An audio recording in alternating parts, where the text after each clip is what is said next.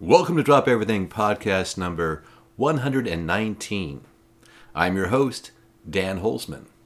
On this podcast, our special guest is juggler and comedic performer Curtis Carlyle. Before we talk to Curtis, let's thank our sponsor, the IJA, International Jugglers Association. Information about this great group of jugglers can be found at juggle.org. If you're interested in sponsoring a future podcast or being a guest, please contact me at danjuggle@gmail.com. Now drop everything. Get ready for Curtis Carlyle.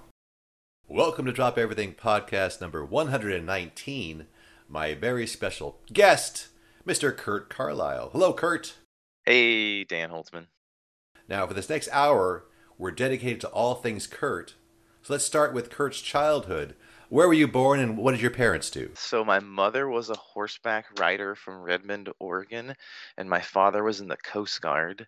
They met at a Coast Guard sock hop dance in like the 79 or 78, and then they hit the road and moved across the country to Rhode Island, where my father was a lighthouse keeper for the Coast Guard, and then I was born. So you were born in a lighthouse. Sounds kind of like a country western song a little bit. I think I was born in the hospital down the road from a lighthouse. Okay. That's a better line, though. Exactly. Born in a hospital down the road from a lighthouse. And what was it like living in a lighthouse? Was it as romantic and mysterious as I'm picturing? My parents tell me a few stories. People thought it was a tourist attraction, so they would always lock the doors. But if they forgot to lock the doors, someone would just be in the kitchen looking around, like taking photos, like, oh, look at this lighthouse. And my family was like, oh, we actually live here. Can you lock the door on your way out? And how long did you live in the lighthouse? Was that most of your childhood, or did you move a lot with your dad being in the Coast Guard? Yeah, when your parents are in the Coast Guard, you're essentially a military brat for the Department of Transportation. So every 3 years, we would move around. I got to be in St. Louis for 3 years, Minnesota for 3 years, Oregon, Washington, South Carolina, North Carolina, a bunch of very strange places with people with accents. So you got to be the new kid a lot. That definitely happened a lot. And I also learned to hang out with adults instead of kids because kids were super judgy, but adults would like give you some funny stories or teach you how to whistle with your fingers or like how to, I don't know, spin a quarter.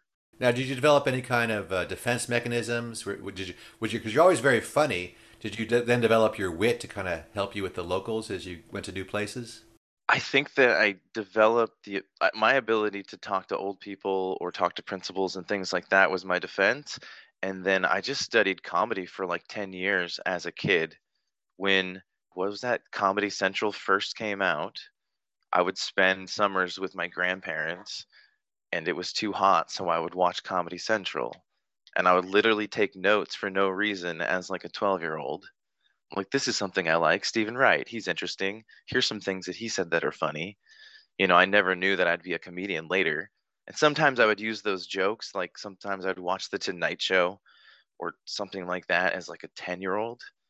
And I suppose I would try to use some of those jokes at school Hmm. or like at the Boy Scouts. I was definitely very social as a kid. So, Boy Scouts, church groups, small town sports all the time. That was my defense mechanism. Just get involved. So once you show your value in a small town, people are like, all right, we can quit making fun of this redheaded ginger, like skinny, pale kid. And were you good at sports? Did you have natural coordination? No, I was pretty bad at most sports because they were never explained to me because my dad was always out working on a boat or running around doing other crazy things. He wasn't really into sports, and neither was my mother. My mom was into horses, and anything that you wanted to know about farming or horses, she could like tell you. And I got to ride horses. I got to compete in horseback riding. I got to win a bunch of medals and saddles and things like that when I was a child. Yeah, because she was a champion horsewoman, so she competed at rodeos. Yeah, like county fairs, rodeos for the 4-H, I believe. Yeah, down in Newport, Oregon, Redmond, Oregon, all kinds of places where real cowboys were at. My namesake is actually her great grandfather, I think, whose name was Curtis, who raised bucking broncos in Oregon, like back in the turn of the century. Now, besides Stephen Wright, who were some of your favorite comedians as a kid? I think the ones you're most exposed to, like Rodney Dangerfield or Robin Williams, other comedians that I really liked. Man, that's a great question. There's so many of them.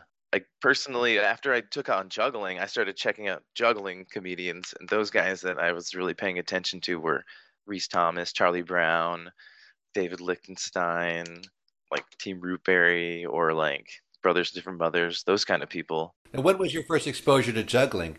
When you were a kid? No, no, I mean, I suppose as a kid, a few times I was in a gymnasium and a gym teacher tried to explain juggling to a bunch of kids, and they would do it with scarves and they would try to explain to you just to do the shower. They're like, do a shower with scarves, and you're just kind of just flailing. And then they'd bring out the juggling balls and no one would get it and they'd put them away, and then you'd never get a chance to try that again. And it was always a mystery to me. Now, do you mean the cascade or the shower? Because I think a shower with scarves would be harder than a cascade. No, yeah, they would just try to teach you the shower instead of Oh, trying to teach you a cast. That's why I'm saying they would yeah. make it really difficult. They weren't really learned about juggling, and they kind of put the experience of juggling off for me like a bunch of years.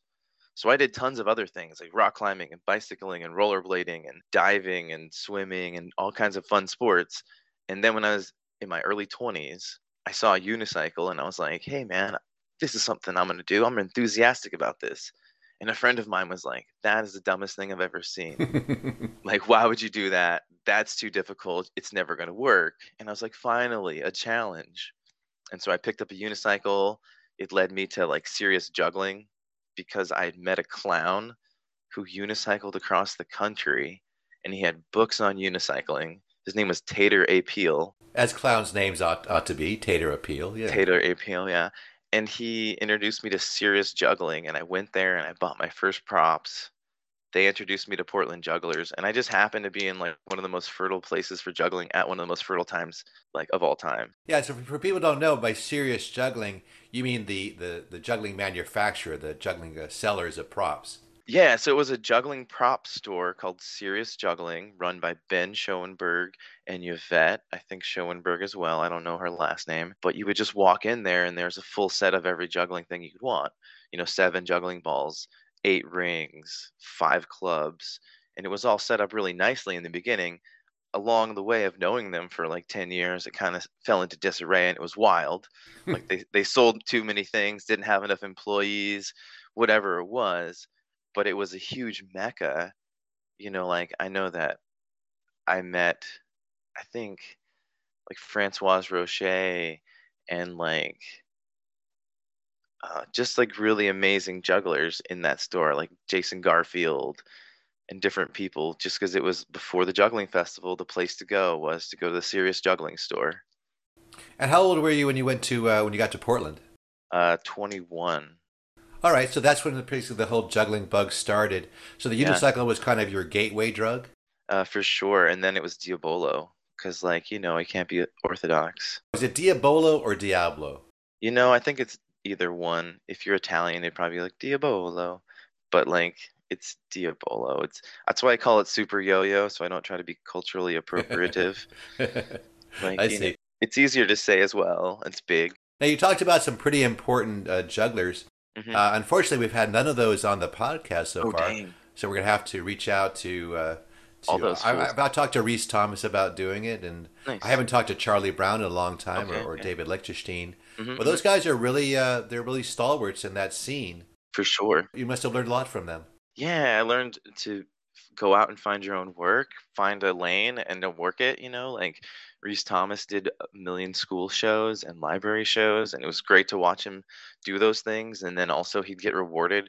He'd get invited to like Egypt to do the school show that he's normally doing in Oregon for like 300 dates in Oregon. But now all of a sudden he's in Egypt and the quality of the show is so high that it's like crushing it in Egypt. And same thing with David. Like anytime that they need a cowboy clown around the world, they look for him. And then anytime he has some downtime, he just goes and does a Clowns Without Borders thing, goes to Africa or Haiti. I mean, yeah, they're very influential. Not to mention just weekly juggling with them. They're just constantly doing crazy things. They're like a bunch of kids. Well, let's talk about your evolution from a guy who gets a unicycle. Hmm. At that point, what did you think your profession was going to be? At that time, I was an EMT. Yeah, I was an EMT, emergency medical technician. I was working on being a firefighter. Okay. And so I was taking the test to be a firefighter. I'd gotten a job with the state of Oregon or like the city of Portland, but it was 18 months out. I just started juggling just a little bit. And then, yeah, the first year was like, wow, learn all these crazy things. The guy who said that that was a silly idea, his name was Mike.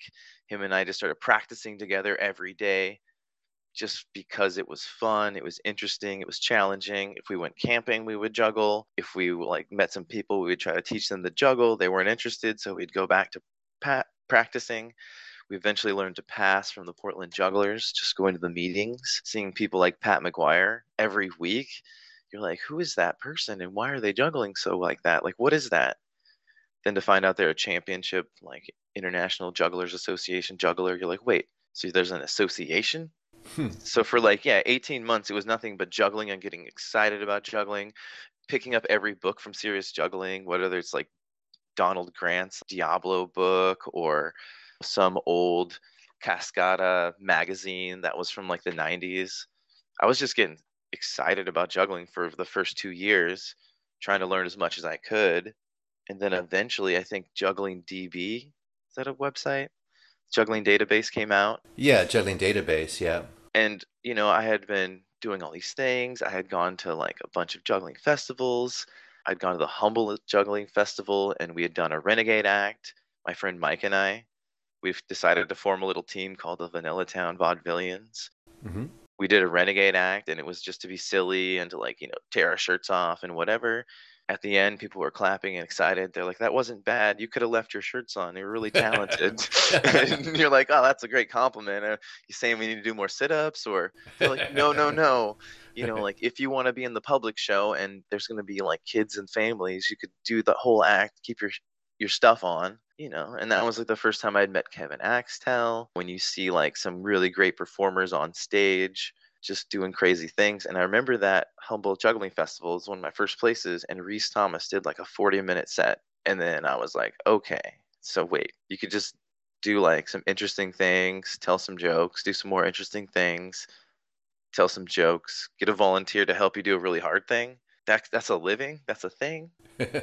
And so by the time I had gotten done with Humboldt Juggling Festival and a few other things, we were just looking for ways to do the small street festivals or the places that we belonged at that time, which was kind of like retirement homes or preschools, just anything you can do to like cut your teeth. Yeah. So for people interested in starting out, one of your suggestions is, start where you're at, right? Oh man, if you're in a college, find a club. If you're in a church, use that platform. I know plenty of people who use their platform that they're on to get better at their thing and then eventually be like super great at it. I mean, this is like dropping a weird magician name, but Brian Brushwood. You ever see that guy? He's a successful magician, successful, done a lot of things in TV, but when he was in college, he just did nothing but amazing magic shows, tried his best for his college. And I know also you're a big proponent of learning from the library. Oh man, of course.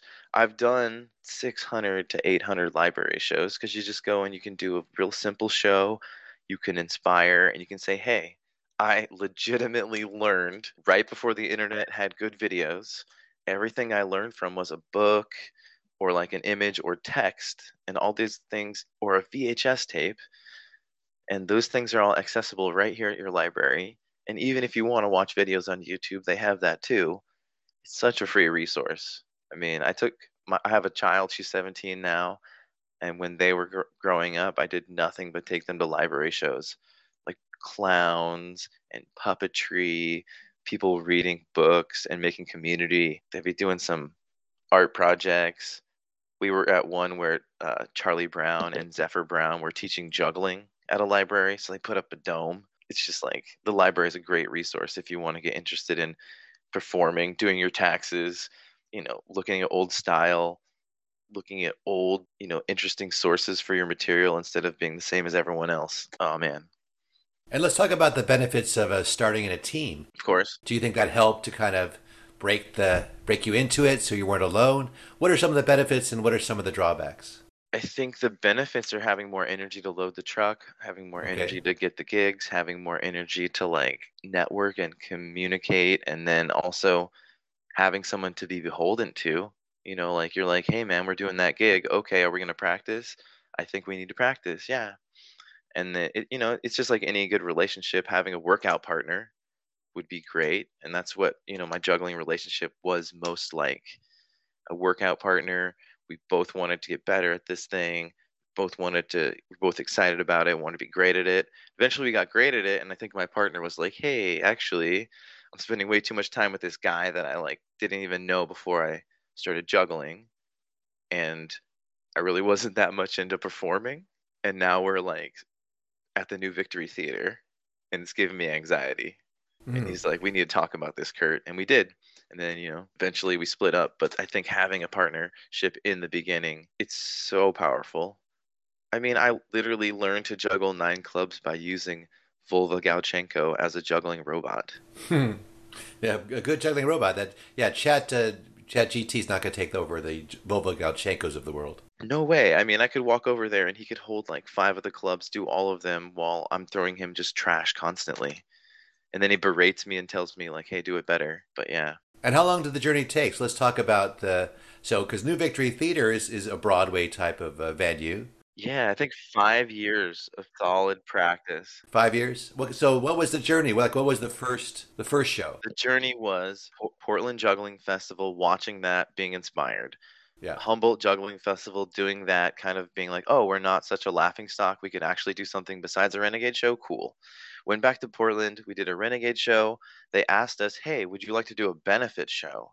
We did a Clowns Without Borders benefit show at a small theater called the Echo Theater. Afterwards, the director was like, hey, would you like to be in a paid show? It pays a very small amount and you're in a small part. Could you handle that? And we're like, yeah, of course. We took it really seriously. We worked really hard on it. She said we had like 3 minutes, so we made like a really tight 3 minute thing. And when we showed up, she was like, whoa, this is really crazy. We're gonna write music for it. We're gonna like put it as a featured part of the show. What other things you have to offer? We're like, we can pass clubs, we can pass rings, we can both unicycle. How would you like to use us? And this was a theater company called Do Jump. And so this woman, Robin Lane, gave us freedom to learn and grow, do shows. And then eventually it was a gig where we could do 60 dates a year with Do Jump. And we were doing 15 to 20 minutes of the show. Nice. Yeah, I think didn't Pat McGuire also wasn't he a member of Do Jump as well? Of course, Pat McGuire was a member of it. She wrote like 6 shows. So she had different people for different shows. And I came in at like the end of her career where she had written a few different shows that I was involved in. And then she just started writing retrospectives of her career. And we were involved in all these retrospectives and these like recreatings of the best of her career stuff.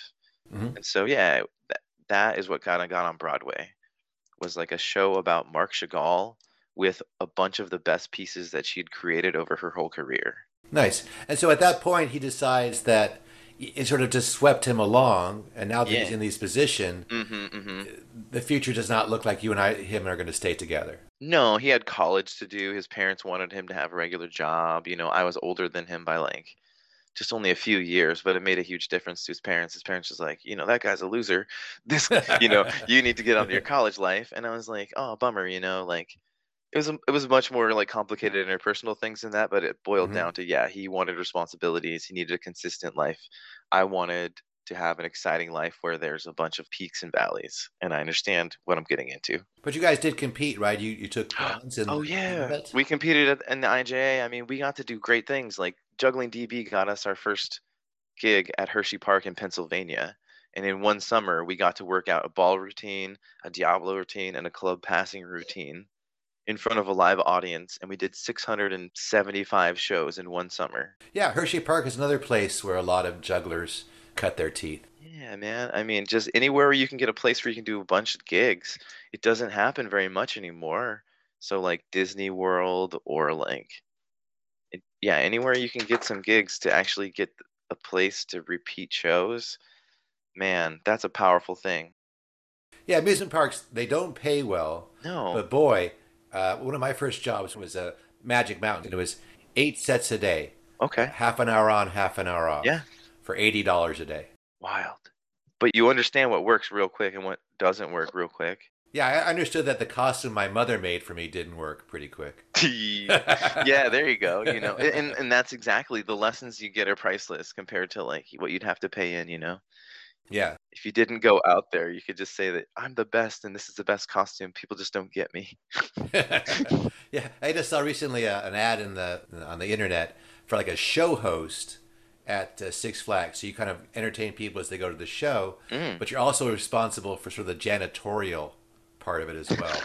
So, That's exciting. Very so if you're looking exciting. for an entry level position, I think something like that Yeah. is very gettable. That's You funny. know. Yeah. Like the show that we did at Hershey Park, we were literally working for waste management. Waste management had a Hmm. tax write-off. They were talking about how to recycle Yeah. through a juggling and stomp style show. Was it So called like the Green Machine or something like that? something like that. Yeah. Yeah. Trash time, green machine, all these Hmm. things. And so I told Vova Galchenko that I was a trash man because I did 2 summers of that, and he believed me for years. He's like, "Of course, you're crummy at juggling. Why wouldn't you be a trash man? You're not as good as like this one over here." Well, let's talk about that because you can be great at juggling, Hmm. but not great at performing. What do you think is sort of the difference between a great juggler and then a great performer of juggling? Oh man, a great juggler isn't always a great ambassador for juggling, right? Hmm. A great performer is a great ambassador of juggling. There's someone that's showing off juggling and making everyone in the audience want to pay attention, understand what they're doing, and then want to apply that feeling to their own life. That's well put. When I watch Tom Wall juggle or tell an anecdote, he's pulling people into the world of juggling. He's explaining to people why it's valid that he's doing it. And then at the end, you get to watch a well thought out trick. Wow. This is the best TED Talk I've ever been to. And that's what really good juggling should be, whether it's like the passing zone, just being so nice and present, but also having those big tricks in their pocket. That's why they can be so humble. Same thing with, I always thought Aaron Gregg was the best. Holds all these world records in chainsaw juggling, funniest juggler on the pitch up in Canada. That guy would write a joke for every single thing in his show, and that's what he taught me. He said, write a joke for every part of your show, and then it makes you think of every part of your show. And that's really what a real juggler is to me, someone that thinks about all parts of their show. Yeah, another kind of unsung juggler, Aaron Gregg, very good. He's gone on to other things, but he sort of made that transition from juggler to non-juggler to working guy. But now you made a transition from team into solo. So was that hard for you, or did you feel liberated in that moment? I kind of felt like I was being, oh no, I have nothing to give. And then I did my first few shows and people were very receptive. And I was like, okay, actually, I'm doing it. I'm out there. I'm having a good time. I then started, when I was a solo juggler, I started solo going to juggling festivals and then offering to MC the shows or MC Renegade shows, St. Louis Juggling Festival or Demento Juggling Festival, different things. I just put myself out there and got excited once I wasn't beholden to anyone else. I was like, man, Mm-hmm. I'm out there learning. I'm just doing all these crazy things. I want to be really good someday. I know I'm bad right now.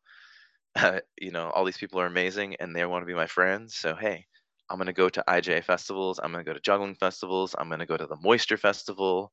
When I get an invitation to hang out and I go to an Avner, the eccentric workshop, I'm going to go do that. Portland is very inspirational. I'm telling you, the time that I became a juggler in 2001 till 2010 was my formative years.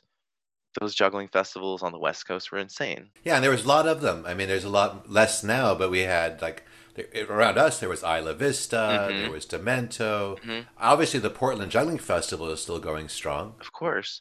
Yeah, they had to move venues because the Reed College, the gymnasium that they had been using for 30 some years or 25 years, it collapsed in a snowstorm during the COVID crisis. Yeah, that was a nice space though, and of course, the Reed College Juggling Group is still meets. We meet at different places all over the city now. It's kind of fractaled out, but there's still, Okay. I would still say there's 100 people juggling. There's a Tuesday night at this place called Jaja PDX, creating some circus works there and doing shows there sometimes. And then also on Tuesday nights, it's open for anyone that wants to juggle from 6 to 10. And what's your practice schedule like when back when you were really into it and developing? Like, Hmm. how would you have an hourly amount you try to put every day, or what kind of a schedule did you follow? Like, isn't it Bobby May or whatever that just said, like, just always have your props? One of those guys. But that's all I did was just always have stuff, always be doing something. When I first started juggling, it was me and my friend Mike Mesa, and we were doing Vanilla Town, and Mhm. we were kind of just trying to outdo each other. Oh, you can do 4 balls, I can do 5 balls. Oh, you can do 5 balls, I'm working on 6 balls. Oh, you can do that, I'm yo-yoing. Oh, now you're yo-yoing, I'm doing a spin top. Okay, cigar boxes. And so going through all these developmental stages and just being excited about all of it, being young and being healthy. I mean, I tell this joke in my show. I say, I learned to juggle in my early 20s as a way to harness all the wrist and forearm strength I developed as a teenager Okay. on swim team. Okay. And so, like, it's the truth, though. I used to swim for 4 to 6 hours a day, or even longer if I was lifeguarding and swimming. And so I needed something to do once I got out of the pool. Right. And I picked up juggling. And so, yeah, I would probably juggle 4 to 6 hours a day. Well, I think also doing something like swimming, where you're realizing you're doing this sort of repetitive thing, Hmm. and you're able to do it for this number of hours, Hmm. that why can't I do something when somene's not coaching me or prodding me to do it on my own? Hmm. It teaches you that discipline. Yeah. And also, passing feels like swimming if done correctly. Interesting. Because of what, the rhythm of it, or how do you mean that? Because of the rhythm of it, because it becomes like when you're swimming correctly, it feels like everything's happening automatically, but you can make fine-tune adjustments. Okay. And when you're passing with someone great, it feels like everything's happening automatically, but you can easily make adjustments. And those adjustments in passing are just tricks or stunts or whatever you're going to try to do in passing, but it's the same. It's a feeling. And you talked about going to workshops. So, as you develop your show, did you have any kind of pointers you can give people about sort of the show development? Is it listening to the audience? What are some of the best ways to improve your performance as you develop? I mean, I think the only reason you're doing a show is because there is an audience. So, number one, acknowledging that you're there together. If only one person shows up, tell them that they're the best audience that you've ever had, and then really believe it because, like, they could be the best audience you've ever had. Just a bunch of simple things like that. And then when I've been lucky to get in front of 3,000 people, instead of getting overwhelmed, I'll just look at one person and be like, hey, man, that guy's like the best audience I've ever had.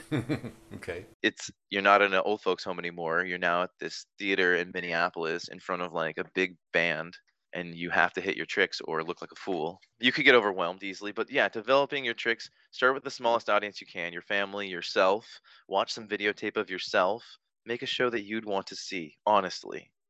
Like, don't create a show that you've seen, or don't create Hmm. a like show that someone else has done, but honestly create a show that you'd want to see. And I can tell when people have done that, and that's what always, for me, is the most inspiring, interesting, fun to watch. Well, you see that a lot. I mean, there's people who develop a show based on their own originality, like they're the only one of those doing that, Hmm. and that's a very powerful place to be. For sure. And if you were the juggling guy who decided that you wanted to do, like, just say I juggle plus anything, you could be that person. No one's taken that lane yet, you know? What do you mean by juggle plus anything? You like I juggle plus comedy. A lot of people Mm, have done this. You're like I right. juggle plus miming. Okay, now there's less people in there. Like I juggle plus technology. Now you're winning. You're winning IJA, right? Sure. Now I juggle plus I integrate and network on social media. Okay, now you've made a whole career. You know, you just have to pick your lane with juggling. That's the great thing is it's like so abundant. Performing isn't the only thing you should have to do or worry about. And like that's an interesting place to be right now. I always thought that the only thing you could do is perform with juggling, and that's the only value you could get out of it. But to me, the most value I've gotten out of it is like learning and being inspired and community. Well, it reminds me of that book, that what Lessons from the Art of Juggling, Hmm. where they combine juggling then with self improvement and motivation and how it could apply to businesses, and they created their own lane, or juggling for the complete klutz, Of that course. started a whole book empire. Yeah.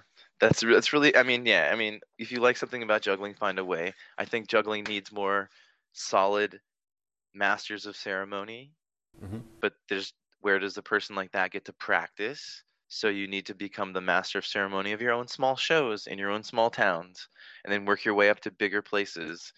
I mean, you cut your teeth in Renaissance fairs. There's going to be an audience there always. It might not be financially beneficial every time, or it might be a difficult thing to do. But if you really want to show off at your friends, go do 2 seasons at a Ren fair and then see your show. It'll be much more interesting for your friends to watch. I know you emceed at the recent IGA festival. Of What are course, some good qualities of an MC? What should they do to help the show? I think that their job is to connect the audience to the acts that we have to present tonight. And that's it. If you want to connect them as a person, if you want to connect the prop, if you want to connect the joke, but the job is to soften the audience up and remind them that they are there to be entertained, and then to soften up the entertainers to let them know that they're being taken care of. We're going to wait until you're ready, and then we're going to get you out there. But also, it's kind of like when I do shows in Portland, I do variety shows or burlesque shows or like Sinferno Cabaret is the thing that I MC all the time. You kind of want to light a fuse in the beginning, get people really excited, and then get out of the way of the show as an MC. And what are some mistakes like a performer can do, like when dealing with the MCs? Like I know a lot of them Ooh, will give you this really long, here, read this. for And sure. I think reading really kills the energy. I think the thing you can do that will make an MC have the best introduction is introduce yourself. Hey, my name is Samantha. I've really been doing this. This is how long I've been doing it. I come from like wherever. Talk to the MC for a minute. They don't have to read everything about it, but now they know who Samantha is. And they go on stage, and when they say, "Oh, Samantha Starlight, she's a great person. I was talking to her backstage. Her act, it looks fascinating, friends. I've never seen anything like this. Here we Hmm. go." I try to be factual. I don't always need to have a joke.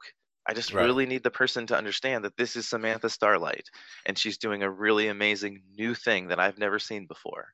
And then I leave stage. Give it up for Samantha.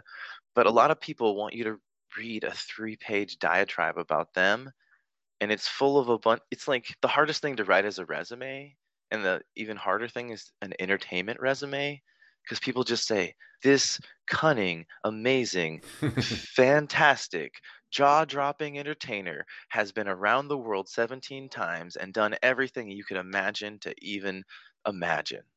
It's like it's the most no content that you could ever get from anyone. It's adjectives. Yeah.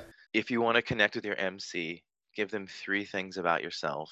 That's it. Your name, place you were born, and like maybe like what inspired you to make the act. Yeah. So more about conveying a feeling than just a lot of information. Of course, that's why you want to meet all of the acts. Like I've had acts roll up like just before the show and then go to run on stage and I didn't know who they are. Yeah. And my honest introduction is like, I have no clue what's about to happen. You guys are on the edge of your seat.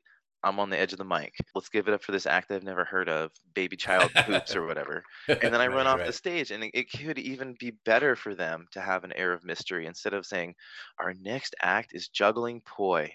They're on fire, so stay back. Our next act is one of the best poi jugglers you've ever seen. So pick up your jaw off the floor. Here comes Fireman."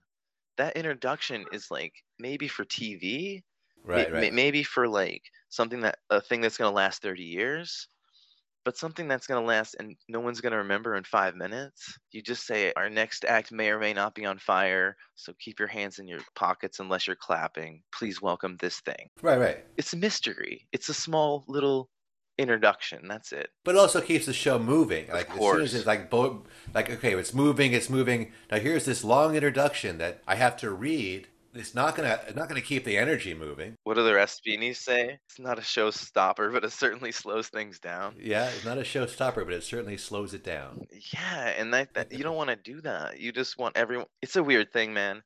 Like I have to tell people this recently as an MC because people don't know how to run on. Right. More so than anything, if someone introduces you, run on. Yeah. Just run on. Because when person says, "Please give it up for the Kurt brothers," I'm running out for that energy. I'm in that energy, and I say, "No, no, no, stop it! You guys are too great.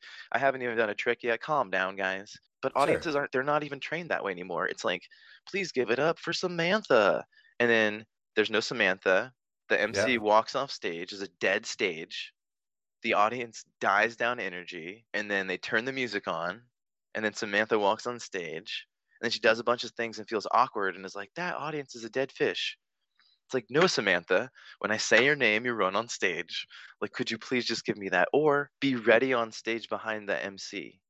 Ask me to go stage right, and you take center stage, and when I introduce you, you're there." But it just energetically, people don't know how to keep it going. That's a good point. I'm working with a performer now as a mentor, and it's this idea of like when people are applauding, like when you finish a trick, you can use that energy to kind of segue into your next bit. Like you don't want the energy to flag in between routines. No way. And like I say, and he's talking about making an entrance. Like I'm going to come out, I'm going to kind of look around, I'm going to maybe do a silly trick, and then okay, I got time for something. Just kind of like start in a hole. Like don't No. start in a hole. No. Come out with energy. Come out and keep that energy going from that good introduction and that applause you just got. So yeah, if you're like me at a county fair, places like that, I almost always have to start off with like a jazzy juggling set. Okay. Something I'm good at, like some clubs or some rings, enough that the music's fun and hype and people are going to clap along. Maybe it has like a 4/4 beat in it, but it gets you excited and then you're done. You say, "Oh my God, thank you. Let me introduce myself. Mm-hmm. I am this guy. I'm the guy that just did that thing. Wasn't that crazy? That's wild. I think that guy deserves a break. Like, you guys keep clapping and let that guy drink some water over here. Yeah, it's hard. Okay. It's hard work working out here in the Midway. My name's Kurt. Let me introduce myself. My friends call me Curtis. My close friends call me. I call that my initial joke. Welcome to the Kurt Okay. Show. Yeah, I'm yeah. I'm your like guest host, Kurt. Come on in, get closer. But that's the hardest part right there is that opening introduction, keeping that energy going. People want to leave. They saw a 3-minute juggling routine and you caught one behind your back. They're ready to go. They're like, all right, back to the corn dog. Yeah, you got to keep them involved, right? And people forget you always have to start by coming out. Ugh, Like people don't put any thought into how they enter the stage, and they forget I have to start somehow. I yeah, gotta make that first move, and everything is based on momentum. of And course. once the momentum dies, it's hard to get back. No, I agree that when emceeing, when doing a regular show, when doing a show at an old folks' home, when doing it at a college, when doing it on a cruise ship, all those things are important. It's just you're playing tai chi with the energy. Okay. You're getting out of the way of the negative energy, just kind of brushing that aside. You're taking the positive energy and you're throwing that back at the audience over and over again. And you have all these tools to do it. You have your own original comedy or maybe something you borrowed from someone that you really trust or like you have a bunch of cool props and a cool costume. It's also about when to not go too long. Like if a routine is going past their point of interest, Of and you're course. kind of wearing them out. Like, shoot, if that had stopped a minute ago, it was a high point, and now it's gone past that, Uh, and I'm dipping again. yeah, it's energetically, it's just like you have to be aware of yourself. You have to create a show that you'd want to watch. If that was the number one thing that I would tell anyone is literally just create a show you'd want to watch because you don't want to watch 6 minutes of a guy trying to climb up on top of a chair unless he's really good at that. Yeah, Like if he's really good at climbing up a chair, you're like, oh right, this guy actually made the choice to climb up a chair for 6 minutes. He's not unaware of time. right. But a lot of people just don't make choices, number one, and number two, they don't act self-aware. Yeah, they can't feel when they're losing them. It's really true. Let's talk about a person you brought up earlier because he also became part of your career as a duo. You mentioned Tom Wall. Oh How'd yeah. you decide to team up with him, and what kind of shows did you do, and how'd you come up with the name? And tell me a little about that experience working with Tom.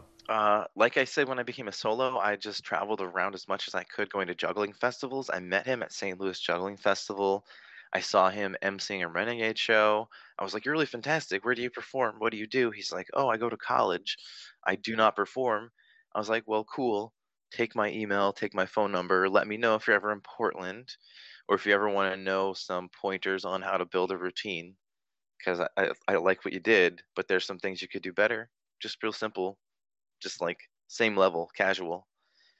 And then we interacted over the internet, emails, said a few things back and forth. He asked me if he should do a gig. He's like, "Oh, there's this gig. It's on a bus. It's with a sideshow. Should I take the gig?" I'm like, "No, man. I don't think it's a very good gig. I have heard a lot about that, and I would say no." Oh, okay. He took the gig. Yeah. The guy ended up having a handgun and a drinking problem. The other guy is like, a human lizard. The other guy is like a weird, Was it like the Jim Rose sideshow, like one of kind of like those? one Or? of those Yeah. kind of things. Okay. And then they ended up having Tom. He's cutting his teeth as a regular juggler. He's trying to act like a Right. wacky guy with poofy hair who juggles knives. And he's Okay. trying to be in like a hardcore sideshow where there's like a person that looks like a penguin and people Right. with tattooed faces and a guy who's like, jabbing needles through his nose and his wiener.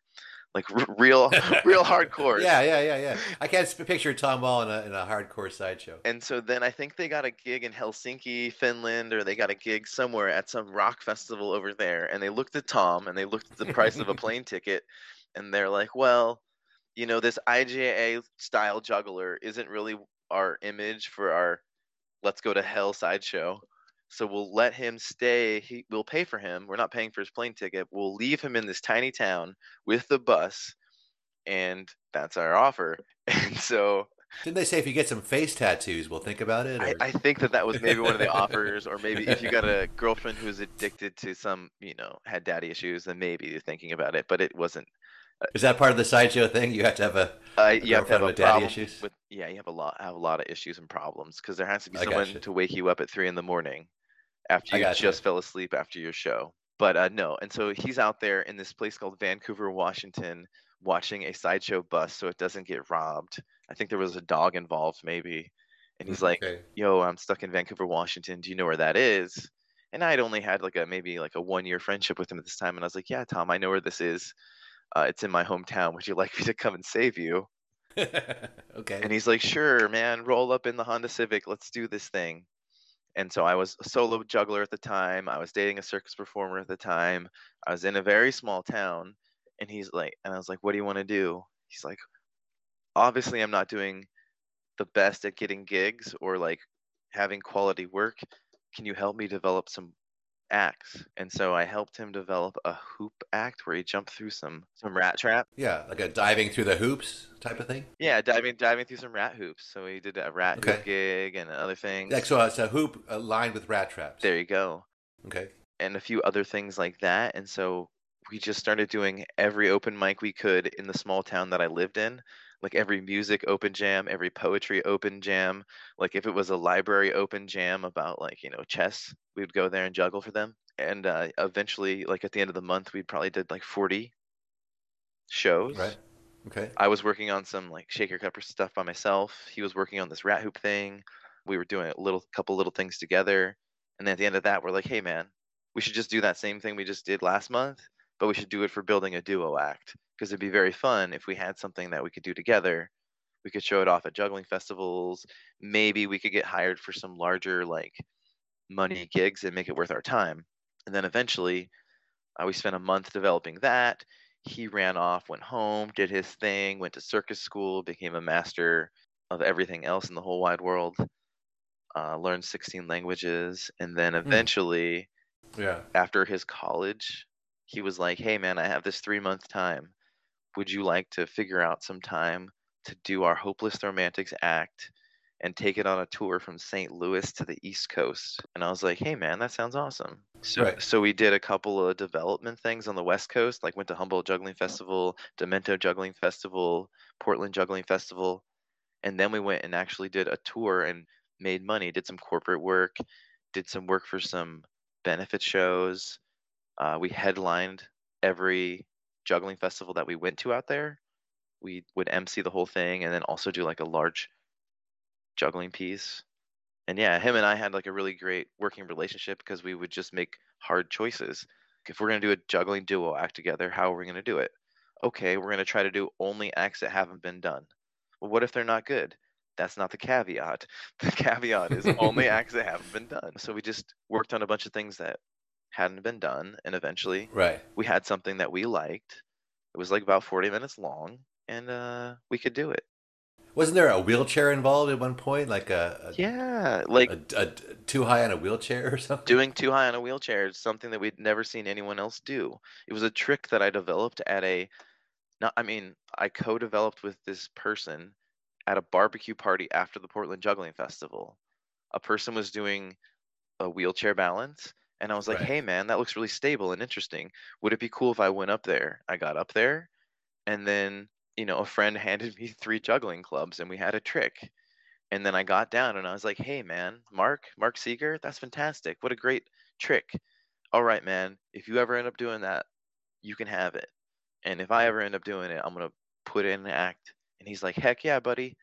High five." And it was just 2 jugglers goofing off at a barbecue party at Reese Thomas's house. And Okay. then whenever, Tom and I came up were like, "Interesting ideas. What can we do? What can we do?" I just had a book of all these ideas I'd been privy to, Right. and that was one of them. And so we did that. We did a 5 egg juggling bit where he juggled 5 eggs, and I tried to catch him. Mm. Okay. He juggled 3 axes on top of the unicycle as I did like a pirouette on 2 wheels. So like slowly rotating, moving around the thing. One of my favorite bits that we did is that we juggled knives together, but we like had to share them evenly. So Tom got to use the handles and I had to use the blades. Oh, okay. That's interesting. And Yeah. so I just used oven mitts, and we did Mm. takeouts and Okay. juggling and oven mitts, and I take the oven mitt off and I high-fived him, and it was really delightful. It's kinda stuff that if you saw someone do it, like, at an IJ, yeah, man, I don't even wanna talk about it. These ideas are so great. They're all out there for sure.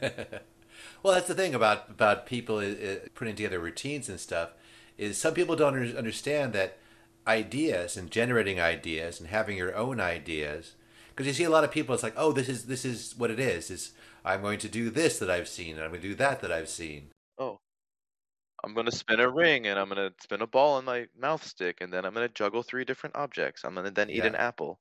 You're like, "Bro, you couldn't even get a lime? You couldn't even get a lemon or a tomato?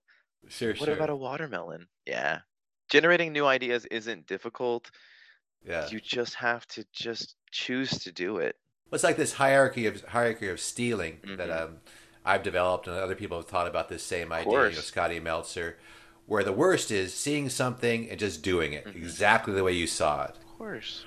and then next is doing it but making some small, insignificant change. Like they use a red ball, I use a blue ball. No doubt. And at least go for the third level, which is bring your own creative changes and jokes and at Yeah. least 2 or 3 things that you're going to do differently with that standard routine or routine that you saw. Of course, man. Nothing is worse than being one step away from someone in your own breeding ground or your own like Sure, your own developmental town. pool. I Yeah. mean, it happens, and then people are racing to get it on video first or something. It's really silly. There's an abundant amount of ideas. If you end up doing something exactly like someone else, ugh, that's a little bit weird to me. Like, hey, who did it first? Where's the thing? Well, all juggling stems from somewhere. I mean, there was a point at one person who did ping pong balls with their mouth, thinking, "Boy, I hope I'm the only person who ever does this." Yeah, of course. And then as we adopt it as a standard, do we remember Tom Johnson and he came up with that, or do we lose him to the annals of time on purpose so we can all use it? That's the But thing. at least we think of the people who then did it, Word. but they did something different with Of it, or course. it's like Dan Menendez's piano thing. It's like you could play the same songs, or you could just play different songs, or you could think, hey, how can I juggle and make music? So For you take the sure. idea behind the routine and take that as far as your inspiration as opposed to I see agree. it, do it, repeat it, like a monkey.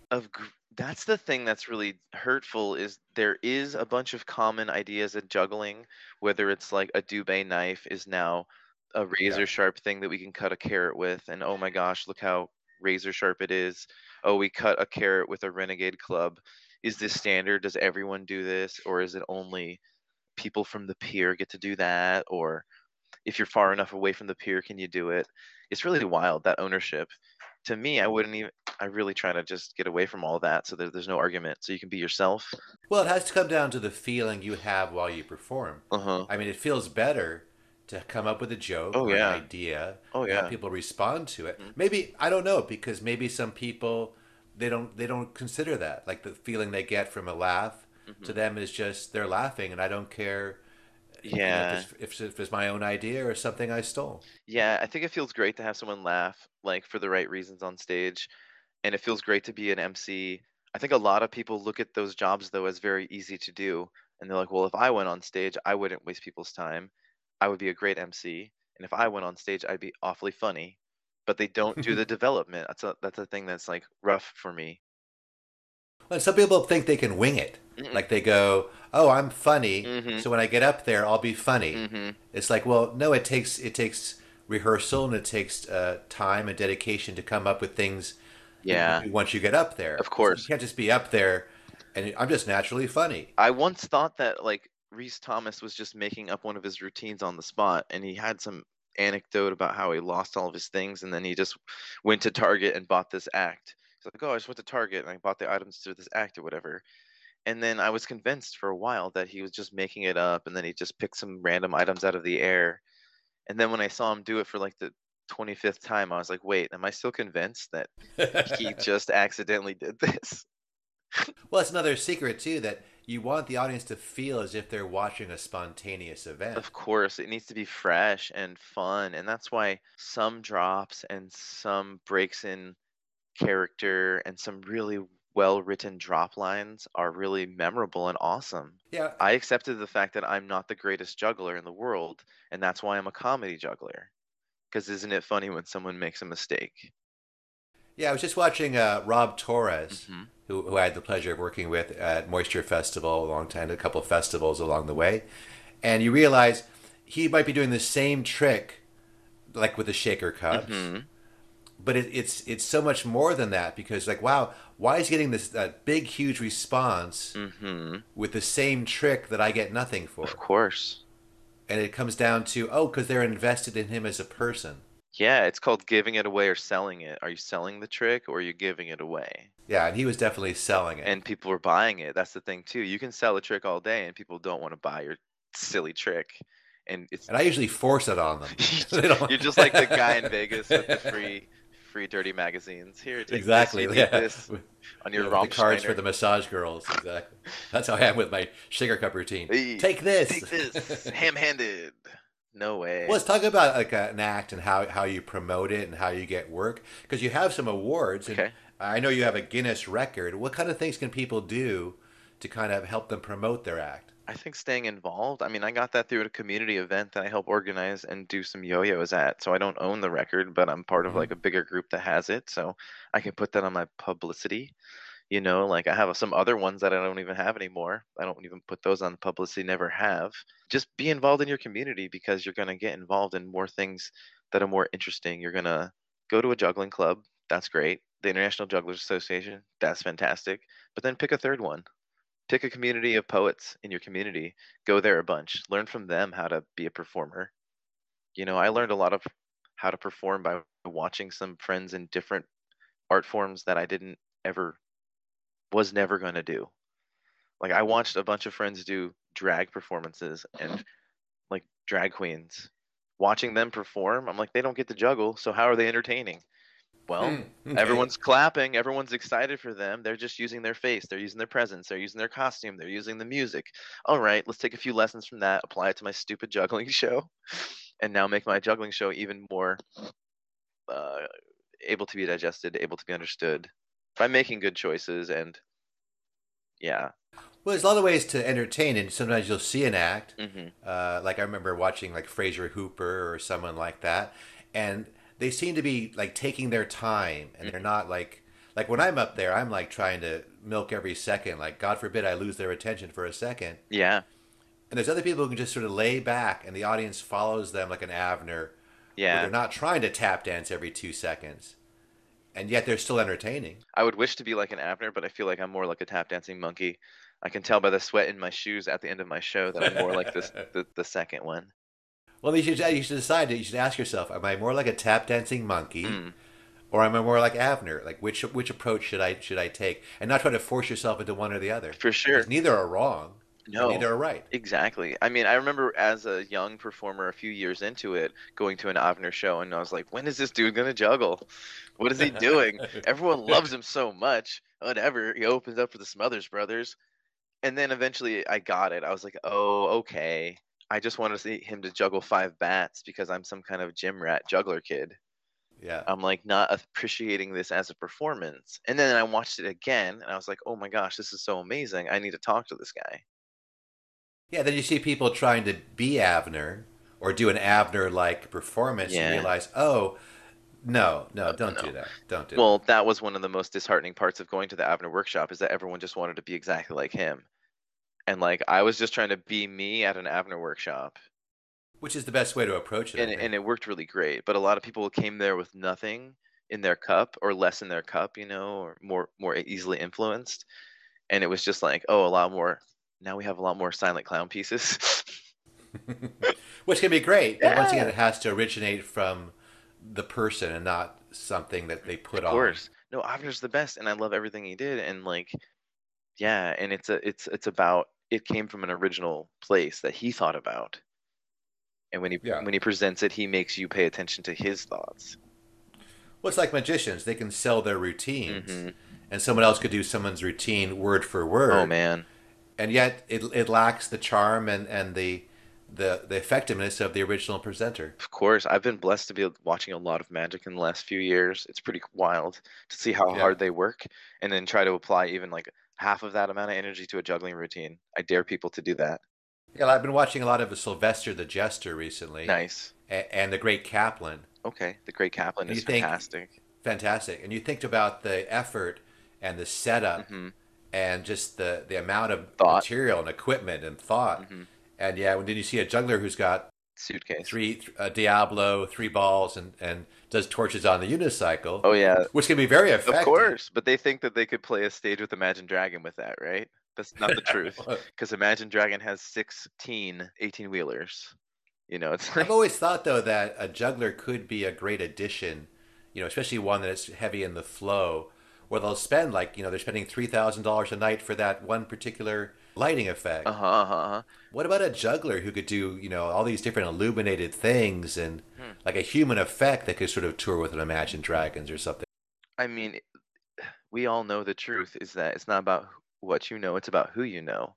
So if you knew Okay. Imagine Dragons and then you Right, right. also happen to be the guy that had an illuminated juggling set like Jeremiah Johnson or other people like that, I think that Yeah. that crossover really could happen. But it takes Imagine Dragons making the choice. It's not the juggler making the choice almost. Of course. Yeah. And it's like at the end of the day, Imagine Dragons always wanted to have a spectacle. So as the juggler, you probably would almost feel like a plug and play thing. Like, are you going to do conic with them? Are you going to do like giant illuminated ribbons? Like, would it be better to just teach like 15 youth how to juggle light up clubs, or would it be better to be, yeah, I don't know that answer to that, but I think it's Well, about you who you say at know. a certain point you'd be like a human special effect, and Hmm. it'd be like, well, I think if that works for you, but I think a lot of us, and I think for you Of especially, course. your personality and expressing what you want to express is more important than just being a cog in a machine somewhere. 1,000%. And like when you do something where you maybe feel like more anonymous, where you're going to just do a bunch of shows in a concert or at a venue where you're not getting all that attention, it's great because then you can think about your other material and you can find a paycheck to practice Right. juggling. Like if someone's going to pay you to be in a Christmas spectacle and they're going to do 70 shows and it's going to be in like North Carolina, go do those 70 shows, man. Like if stage fright's your issue, if not having a consistent work is your issue, heck yeah, go do those gigs. But while you're there in the hotel, practice your comedy juggling. Write some bits or like, Well, it's like a Cirque du Soleil of experience where they're like, course. okay, here's your 7 minutes. Mhm, mhm, Now we don't want you to change that seven mhm, minutes. Don't adapt it. mhm. Don't mess with it. No. That's what we want in Mhm, every show. mhm. And every show we want it to be exactly the same. For sure, and I think for my brain that wouldn't work so much because I have a very improvisational plus, like people call them routines. I try to call them unroutines because I don't want it to feel routine. Okay. Right? It's like I have a thing that I want to do. Like I want to go through this tennis racket while juggling these things and have this person help me. And I definitely want to put a skirt on them. And I definitely want to make some tennis puns. Right. But if anything else happens during it, like I've stopped in the middle of that routine, had the person go sit down, and then done my whole club routine, and then have them come back and then finish it. And that seems right for that moment. And then other moments, I have people rush me through that bit. Well, you've always had an original take on things. I think to me, you seem like a guy who's not invested as much in, I don't want to say success, Oh, thank you very or much. Appreciate that. No, exactly. no, you know what I mean? That it's more about the experience and about the spontaneity and sort of the feel of it. I was really blessed to come from like a hardworking background. So ever since I was 13, I had a side job. So I've always had Right. a little bit of money so that I could make a more challenging choice. Like, okay, I know for the next 3 months I'm only going to work 18 days. Am I able to do that? But sometimes I worked 214 days in a row. It's Right. like that's pretty wild to think that. That's fun. That's crazy, you know. And those days were not like $100 a day. Those were really some great times, you know. And Sure. it adds up. But no, I agree. Success is not the thing I'm going for. I'm not going for like putting out the best Instagram. I'm not going for telling everyone how great my experience is. I'm going for like a career of impactful and interesting and fun, surprising entertainment. And you've also sort of progressed with your image and your look over the years in a way a lot of people would think is sort of like a anti-show busy direction. There you go. I think I've always been told that I'm anti-show busy, and I kind of not really. I mean, I'm not. I don't hate that, but as a character, a lot of people would pay a lot of money for the facial hair and the stuff that I have. It's an expensive Right. prop. I mean, if you were gonna do Pirates of the Caribbean and you wanted to make someone this wig, it would cost them $1,000. Yeah, because you've gone from the clean cut guy, then you started with the mustache, then you had kind of an elaborate There you mustache, are, and now you've gone for the full facial beard and full Wookie. the Wookiee look. I think that I'm just going for the natural, just showing people that yeah, you don't have to. I don't put on a bunch of makeup when I go on the stage. I don't. Yeah. You know, I wear a lot of vintage clothing and things that I may have found very inexpensively. I do behold to like the show business standards of look your audience in the eyes, do your Yeah. homework, treat people like this is the best night of their life because it might be. They might pass away in a week, man. Life is a serious business and we don't all get out alive. Well, you're authentic. Like you're not the guy with the sparkly vest and the making sure I'm freshly shaven and Yeah. like I'm everybody's favorite grandson or something. There's different kinds of that, you know. I think that me just trying to be authentic tries to allow the audience to have an authentic experience of what they're doing and watching. And then next comes the facial tattoos. I don't think that that'll ever happen. I have 0 tattoos, but, maybe. I think the next happens is all my hair falls out and I become normal and more anonymous. Who Well, knows? let's hope that. So I don't see that. You, Yeah, you seem to have a good, a good good healthy head of hair, and you have a good healthy sense of like community, like you said, because you've also won some awards for your community. Because you've gotten the Ben Linder Award. of Like course. that's more of a community involvement award. It's about yeah, I mean, that's about giving back and how much you've been around the scene. Some people win it for just fabulous performance. They show up like I know that Victor Key won it just for being an amazing juggler, and but Right. then you look back and oh, Victor Key's not just an amazing juggler. He's contributed. He's done these things. He came and he taught a workshop, and you're like, yeah, the right person was given that award. Okay, cool. And then the next year, it's like someone who's just from the juggling club. You're like, oh wow, fascinating.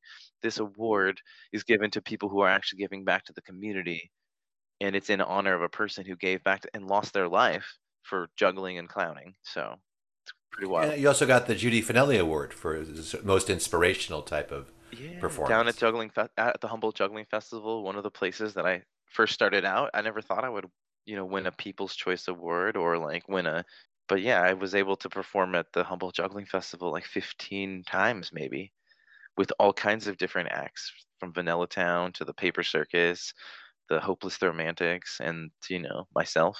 Yeah, Yeah. like I say, it's just a commitment to the community, a commitment to a festival, a commitment to you're just to where you live, your neighborhood. I know you didn't want to talk about it, but you also will go out and clean up around your neighborhood just as a good civic thing that you're going to do. It's true. I had a friend who was like, "Well, how do I become a juggler?" And I was like, "Let's go out and make a video." And I just took him out and we juggled and we hung out and we picked up trash and we did that for a whole summer. Just because I was like, he's like, "How's this going to make me a juggler?" I'm like, "Well, people will see you on this video.